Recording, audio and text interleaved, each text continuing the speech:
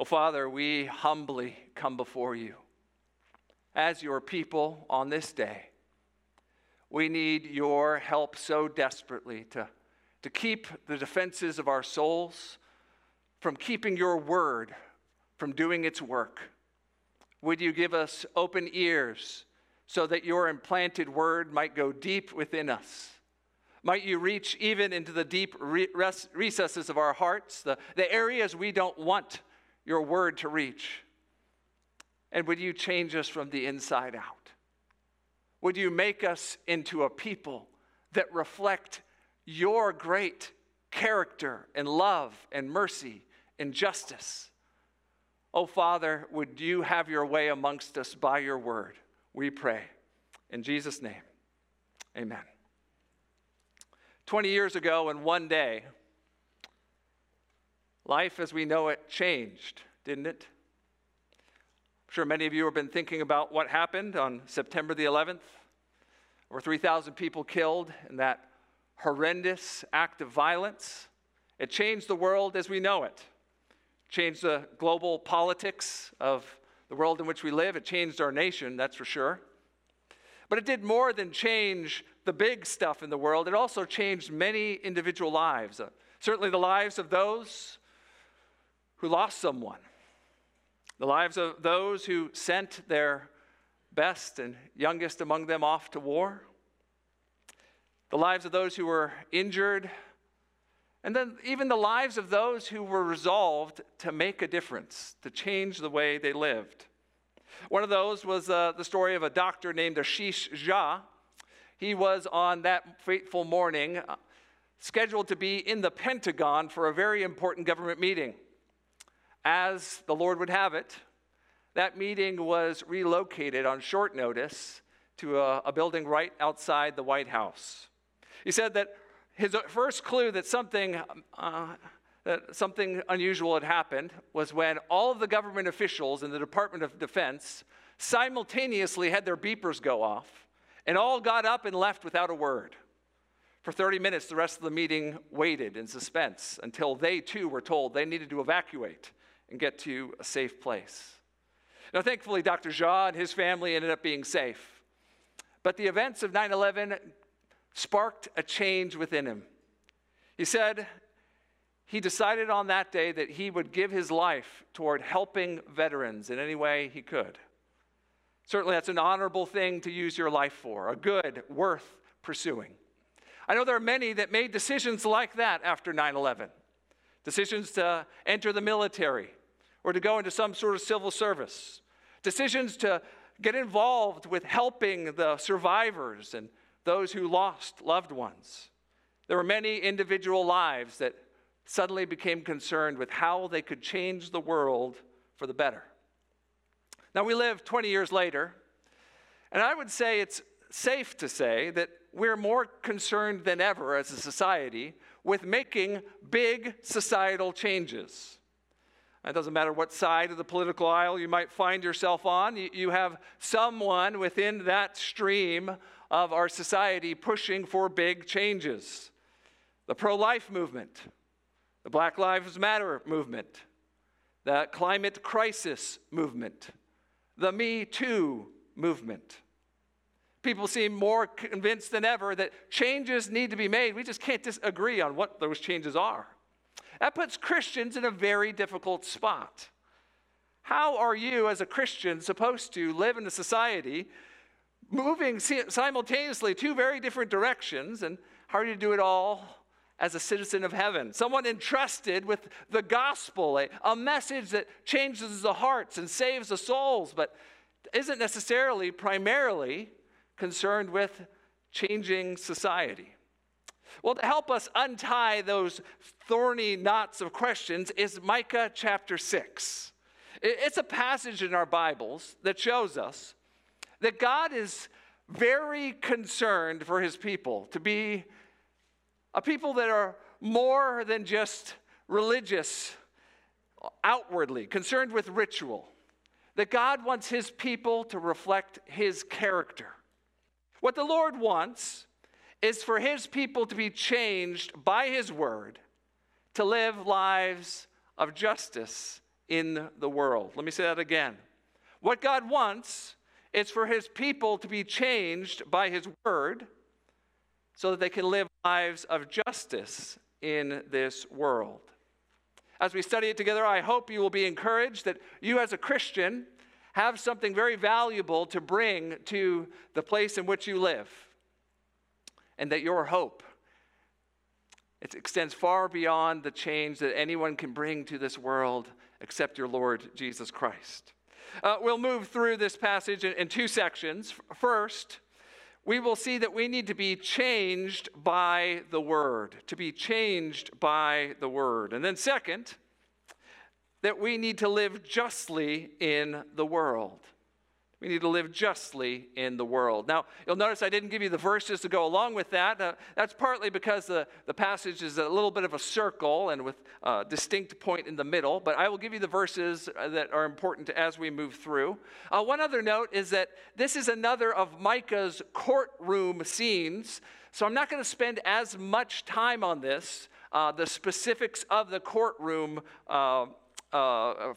feature of literature, because we already covered that in chapter 3. Instead, I'm going to spend more time on the message that comes out in this courtroom. So let's begin in this first section, be changed by the word. Those first 5 verses are a very stark and scathing indictment from the Lord. Once again, we find ourselves in God's courtroom. This time he's calling the very mountains to be his witnesses. And as he does, we realize that the person or the group that he is indicting is very different. In the first few chapters of Micah, we saw that the Lord had strong words for the leaders among God's people, the judges, the prophets, even the rich landowners. But here we see that God now has his people Israel as a whole in his crosshairs. Look in verse 3. "O my people, what have I done to you?" God has his people Israel as a whole in mind as he lists the sins of the nation. Now, what were the sins of the nation? Well, there are 2 main ones. The first is in 3 through 5. They had forgotten his grace. He gives them a bit of a history lesson. He asks them, rhetorically, what have I done wrong to you? How have I failed to live up to my obligations to you? Don't you remember how I gave you Moses and Miriam and Aaron? Remember how I gave you good leaders to even lead you out from the slavery of Egypt? Don't you remember how I led you into the promised land, even when the nations conspired to try to keep you out? As God does this little history lesson with this rhetorical question in mind, the guilt of God's people is only ratcheting up. Because while God has kept his obligations to them, they have not kept their obligations to him. We see what those failure to live up to their obligations are in verses 10 through 12. They have failed to live life according to his revealed plan for his people. They are living unjustly. He asks them, can I forget any longer the treasures of wickedness in the house of the wicked and the scant measure that is accursed? In other words, there's so much sin, so much wickedness, it's like your house is full to the brim of it. And then in 11 and 12, we get the picture of what was going on. You have people with imbalanced scales, with unfair weights. Those are the units that were used in commerce to be able to make sure that economic transactions were fair to everyone. He says that they are so corrupt that even your supermarket transactions were chances for people to steal from each other. In 12, we see that the rich men among them, not only have they been grabbing land, but they are full of violence. People are getting what they can get, even if they have to use force to get it. This scathing indictment that God gives only gets worse as we move toward the end. We see that it will result in God's judgment coming upon them. Verse 13, I will strike you with a grievous blow, making you desolate because of your sins. Then comes that long list of things that will happen. All of their work, all of their efforts will result in absolutely no prosperity. No wine to drink, no oil to anoint with. All of their work will be for nothing because God is about to send them into exile. Now, this is undoubtedly a scathing indictment, and it's important for us to see it's not against just the powerful and the elites, the leaders of God's people. It's against the people as a whole, your everyday Israelite. Now, one of the difficult parts you have to go through when you are studying an Old Testament passage like this is how do you go from the text to today? We need to be very clear on the front end. The United States is not the nation of Israel. The United States is not in a special covenant with God, with an anointed king on a throne, reigning over God's people. And that means it's inappropriate to run from the covenant structure and specifics of the covenant for God's people straight to the nation in which we live and the concerns we have today. No, instead, we realize that we are God's people as the church. And so that's why mostly up until this point, we've been spending our attention looking at how these prophecies from Micah speak to Christians today. And yet, we also have to realize that if you're a whole Bible Christian, that the Bible has a lot to say about how you are to think about the nation in which you live. One principle that comes out of Proverbs is very helpful.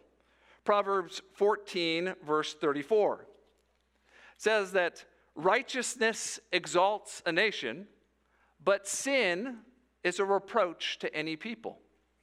Righteousness exalts a nation, but sin is a reproach to any people. Proverbs give general principles for the way God operates in the world. So you can say confidently that this is the way God operates.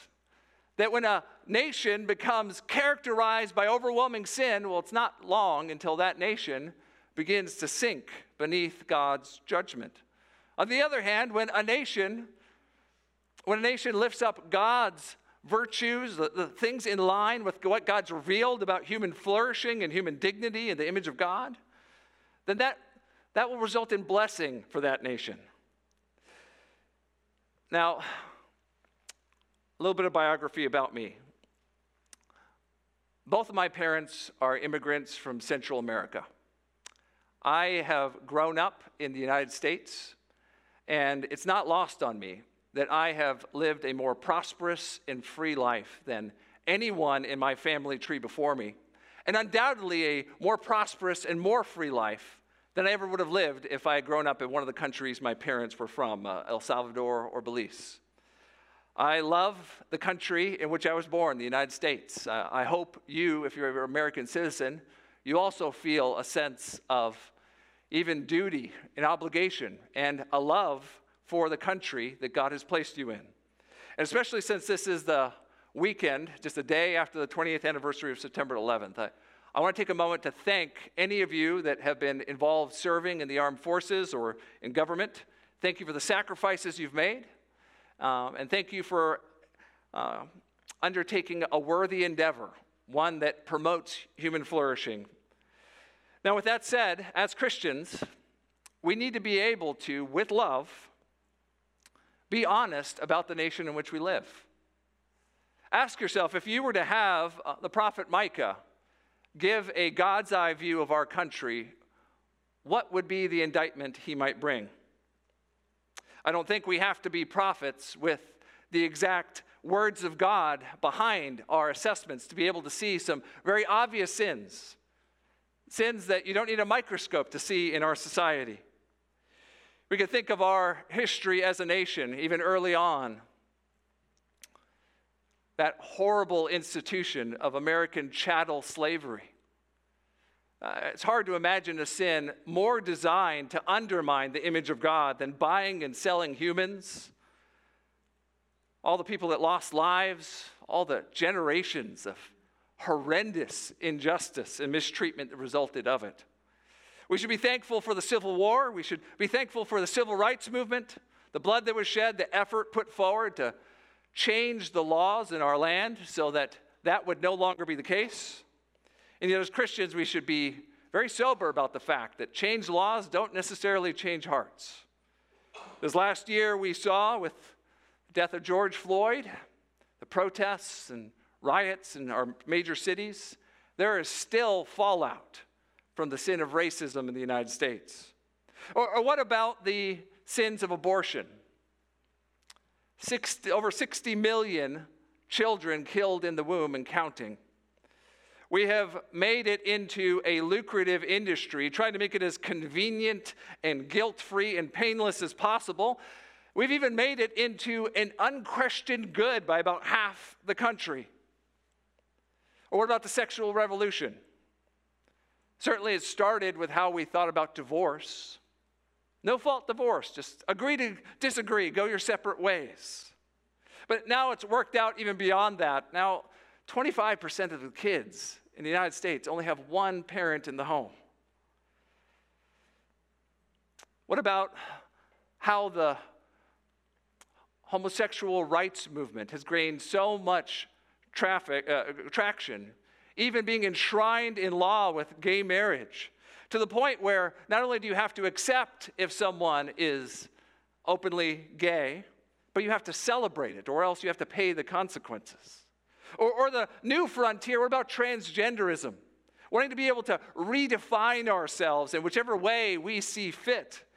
And if you dare to say that God might have something to say about who we are as men and women and the way he created us, well, you're considered a bigot. We can look at the fall of religion in our country. Now, the United States was never 100% a Christian nation, but it was undoubtedly overwhelmingly made up of people that were Christians. And we just recently reached the point where less than 50% of people regularly attend church at all. I hope hearing these obvious sins of the nation we live in, a nation I hope you love, leads you to ask some very sober questions. Lord, help us. What should we as Christians living here in this time, in this place, how should we respond? Well, I know immediately we want to respond with ways that we should change the country we're in. That's good, we'll get there. But before that, remember the lesson that Micah had for his people. God's people need to be first changed by his word if they'll be able to live justly in God's world. We can't forget the words that God has given us in his scriptures. We need to be changed ourselves by what God has revealed in his law and what he's revealed in the cross of Jesus. If we ever get to a point where we find ourselves acting without first getting on our knees and praying before the scriptures that God has given us, carefully considering what God wants in this situation, well, we are in great, great danger. So I need to ask, brothers and sisters, how are you making sure that you are being changed by the word of God? It's good that you are here this Sunday morning hearing this sermon. It's certainly good to regularly be here in church, to be under the regular preaching of God's word. But I submit to you that as a Christian, your diet of God's word needs to be even greater than that. You need other Christians around you helping you to see what God's word says so you don't miss areas that you might be blind to. That's one of the reasons small groups are so helpful, to study the Bible in community. You need to be studying the Bible on your own, prayerfully considering what God needs to change your heart in this morning. I pray that the Lord will make us as a church into a people that always seek to be changed by the word before we seek to go out and change the world. Now, what does it actually mean to live out this sort of desire to do good in the place God has placed us? So that's our second point. Live justly in the world. In verses 6 through 7, we see, frankly, a rather pathetic attempt to plea bargain by God's people. They get up in the midst of the proceedings, and you can imagine a little swagger as the defense attorney gets up, and he says, okay, God, you tell us what needs to happen in order for us to make this right. We can come out to some sort of arrangement here. What do you want? Do you want a sacrifice? Should I bring a calf? And then things start ratcheting up. They get more and more ridiculous as the numbers increase. You want 1,000 rams? 10,000 rivers of oil? God, what's it going to take to make this go away? Will it take the firstborn, my dearest possession of the very fruit of my body, in order to save my soul? Now, the point in capturing this failed defense is to show us that you can't buy God off with religious ritual. God's not interested with just the form of his people worshiping him. He wants people that genuinely worship him from the heart. And that's going to require hearts that are transformed, even in the way they live. And that's the context for verse 8, which is undoubtedly the most famous verse in the entire book of Micah. You likely have heard it before. Do justice, love kindness, and walk humbly with your God. It's a wonderful verse, and it has a lot to say about how we as Christians think about how God would have us to live. There are 3 parts to it. I want to take a moment to look at each. We'll spend the most on the first section, do justice. As I was studying through the Old Testament, everywhere where the word justice that's used here in the Hebrew is used, tried to come up with a definition of sorts, and I found I couldn't come up with a better one than the one given by Dr. Bruce Waltke. It's this: justice, used in the Bible, means this.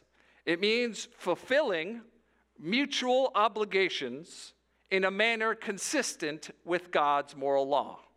It means fulfilling mutual obligations in a manner consistent with God's moral law. You could say it's everyone at every level, at every time, meeting their obligations as defined by God toward each other. If you had a place in a time where that was happening perfectly, you would have the kingdom of heaven on earth. Justice is very important to God. It flows straight from his character. It's connected to the concept of righteousness. That is, God's rightness in all that he does and all he demands that we do. And we see here that God tells his people to do justice. Now, before we go any further, I need to pause because there's a very important consideration we need to make. See, there are more than one definition of justice floating around in our society right now. Dr. Tony Evans, I think, captures this well. He writes, justice is one of these misunderstood situations today. Specifically, social justice has become a convoluted term meaning different things to different people. It's often used as a catchphrase for illegitimate forms of government, promoting the redistribution of wealth and the expansion of civil government. This is why I use the term biblical justice. Biblical justice seeks to protect individual liberty while promoting personal responsibility. It is the equitable and impartial application of the rule of God's moral law in society. There's no clear and right definition of justice that excludes God. I think Dr. Evans is absolutely right. As I've been studying this issue more and more over the last couple of years, I've come to the conviction that there's a very deficient view of justice that mainly views the world through the lens of power. The world is broken up into those who have power and those who are oppressed by it. In this framework, justice is just a lever to get the people on the bottom without power to the top with it. And the worst part about it is it doesn't matter what sort of collateral damage you do along the way.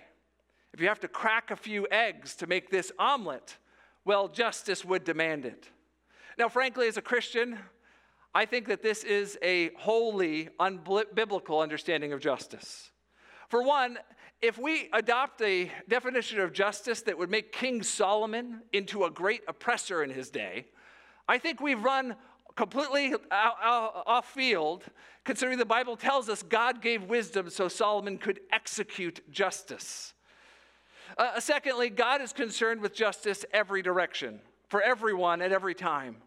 That means as Christians, we can never give in to the temptation to give justice to one party while it means an injustice to another. Now, with all that said, There's a lot that we'll need to consider and unpack about how Christians are to engage in doing justice. We'll get there in just one second. But there's two more quick considerations to have here. The second thing that we're told is that we are to love mercy. Love mercy. The Hebrew word there is hesed. You might know that from God's covenant, steadfast love. You might say this is the motivation that God gives for his people to continue their lives of fulfilling obligations to each other. It's because God has fulfilled his obligations to them. God's faithfulness means we live faithfully with the obligations he places upon us by his law. The third is to walk humbly. To walk humbly with our God. Humility is the only way to rightly see how God would have you live in this world. Humility says that God's ways are better than our ways. God's timing is better than our timing. Even the outcomes that God has for us, when they don't line up with our outcomes, if we are humble before the Lord, we'll be able to accept them and even live faithfully in the midst of them. God intends for his people to be a people that are changed by his word, and as a result, who live justly in this world. Now, how do we actually go about applying this to the day we live as Christians? Let me give you 3 ways that I want to encourage you as a Christian to live this out, to do justice, love mercy, and walk humbly with your God. The first is realize the great Christian history there is in doing justice. Sometimes Christians are rightfully concerned that the call for Christians to be engaged in societal change might lead to a watering down of the gospel. We've learned the lessons of liberalism, where the church basically turned into just another social institution. And so in an effort to keep ourselves from going the same direction, Christians pull back and say, we just preach the gospel and we don't worry about anything else in society. But remember, Jesus told us that we are meant to be a city on a hill, that we're supposed to live in such a way that the world sees our light shining, that even as the gospel is our primary means of being faithful in this world, preaching it, being changed by it, that the good works that we do with our neighbors, that's meant to adorn the gospel that we preach, to make our witness even more effective. And down through history, we see the pattern of Christians doing just that. In the early church, Christians were known for those that would go and rescue children left to die of exposure. They were known as those that would go and care for the sick when the plagues ran through the city, even when it meant they would catch the plague themselves. They were the ones that started orphanages and hospitals, the ones pushing education. Christians were the ones that people knew were out to help the city to flourish. Realize even as we move closer to our own day, many of our great missionary heroes were involved with social causes. William Carey in India, as he worked to spread the gospel, he saw that there was this grave injustice where they would burn the widow whose husband died on the husband's funeral pyre. He and his Christian friends got involved with local politics and worked to change that law so that injustice would stop. Or what about William Wilberforce, one of the great abolitionists in his day, a deeply convinced Christian, you would say a gospel Christian, who used his influence in Parliament to end that great injustice. We can't just put our heads in the sand and pretend as if the sins of our society don't exist.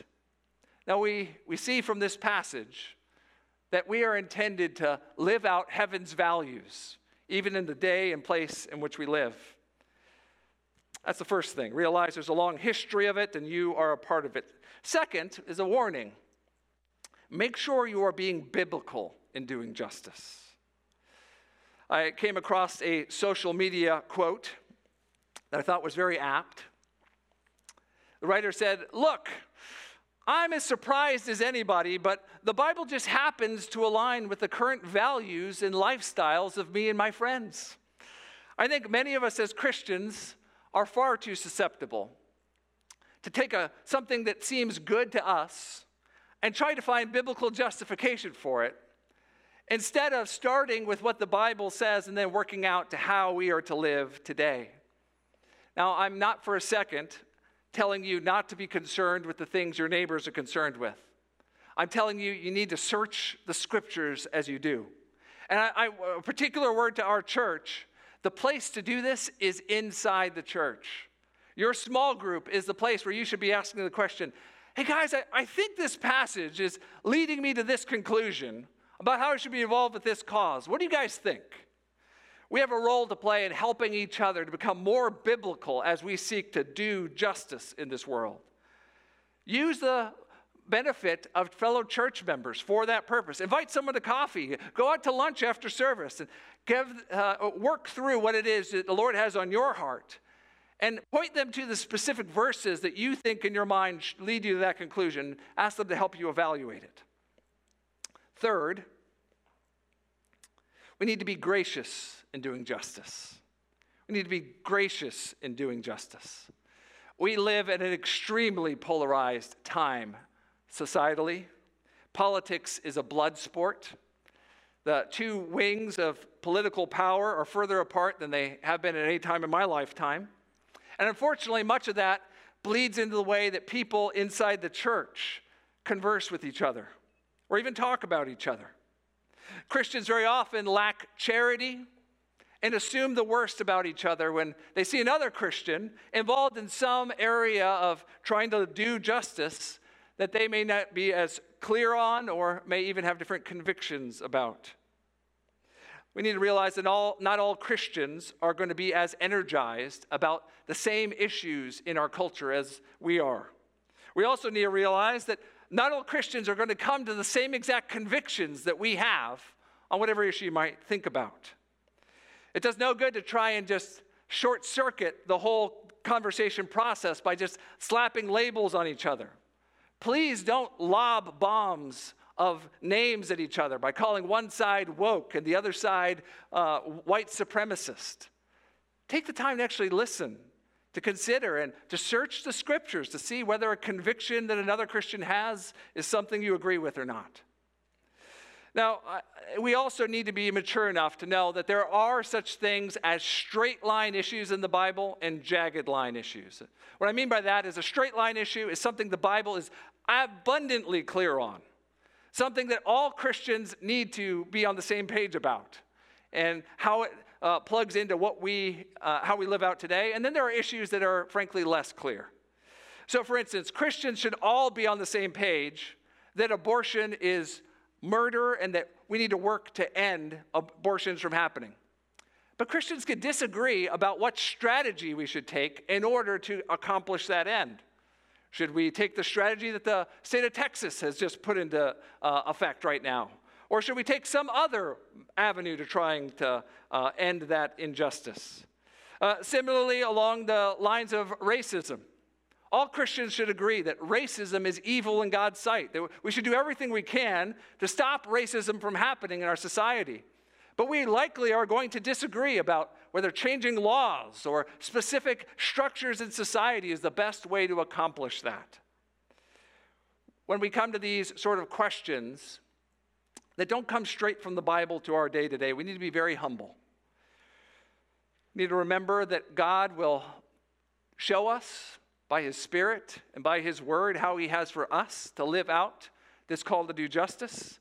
And we need to have lots of charity and grace toward other Christians who may come to different convictions. One last principle, and that is you should be seeking to do justice locally in your church before you try and do it on the outside to change the world. I'm getting this from author Jonathan Leeman.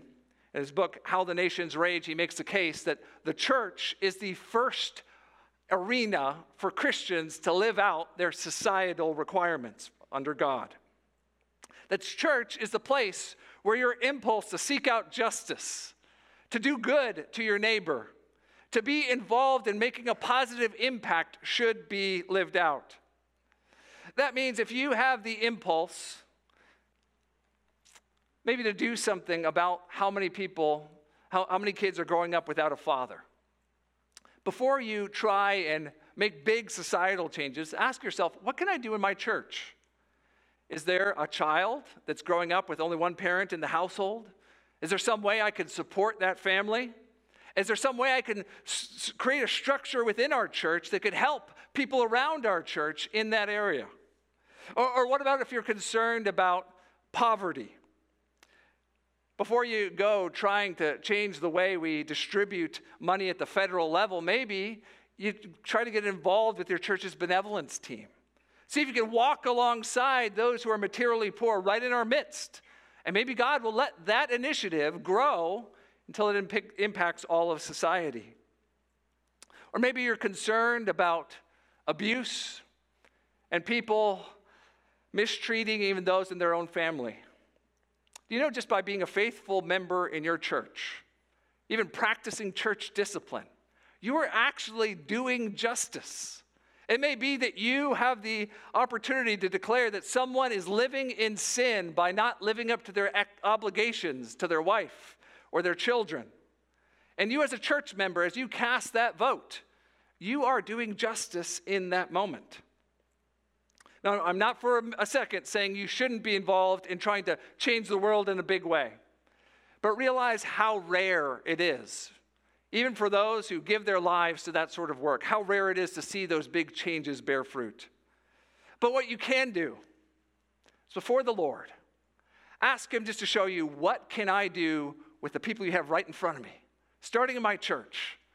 How can I be changed by your word, and how can I live justly in your world? I'll end with this. One of our staff members, Damien, got a phone call.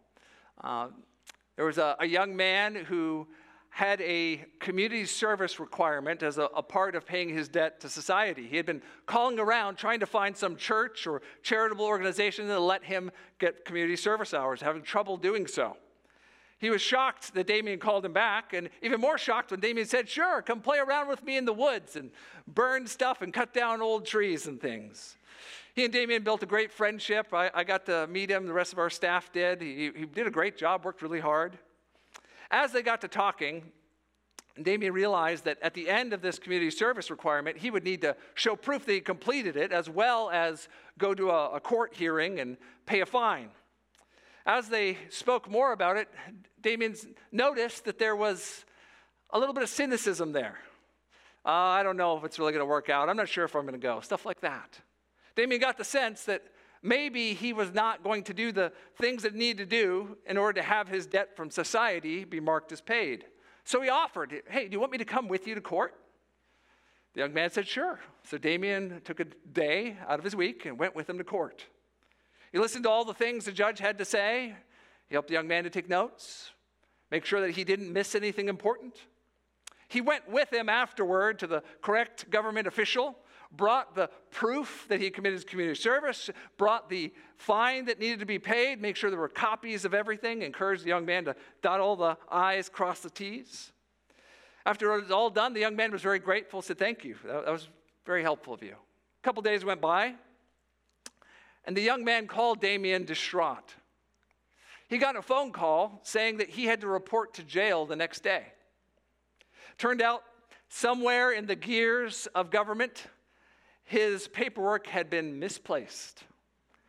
And no matter who he pled to, it didn't seem like anyone was really going to help him. He was convinced he was going back to jail.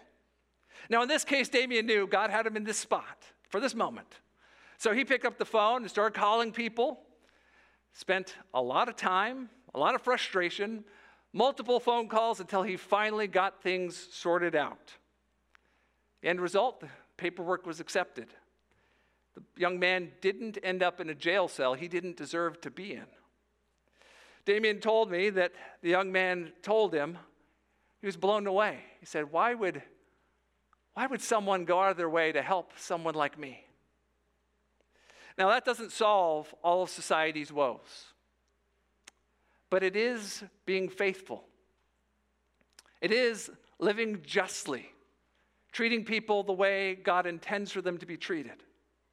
Brothers and sisters, I don't know what specific situations the Lord will have you in this week, but I do know He wants this for you. As someone who's been changed by His word, He wants you to live justly in this world. He wants, when the world looks at your life, for them to see a picture of heaven's values, so that when you tell them about the King of Heaven, King Jesus, the good news of his gospel will be adorned with your good works. Let's pray.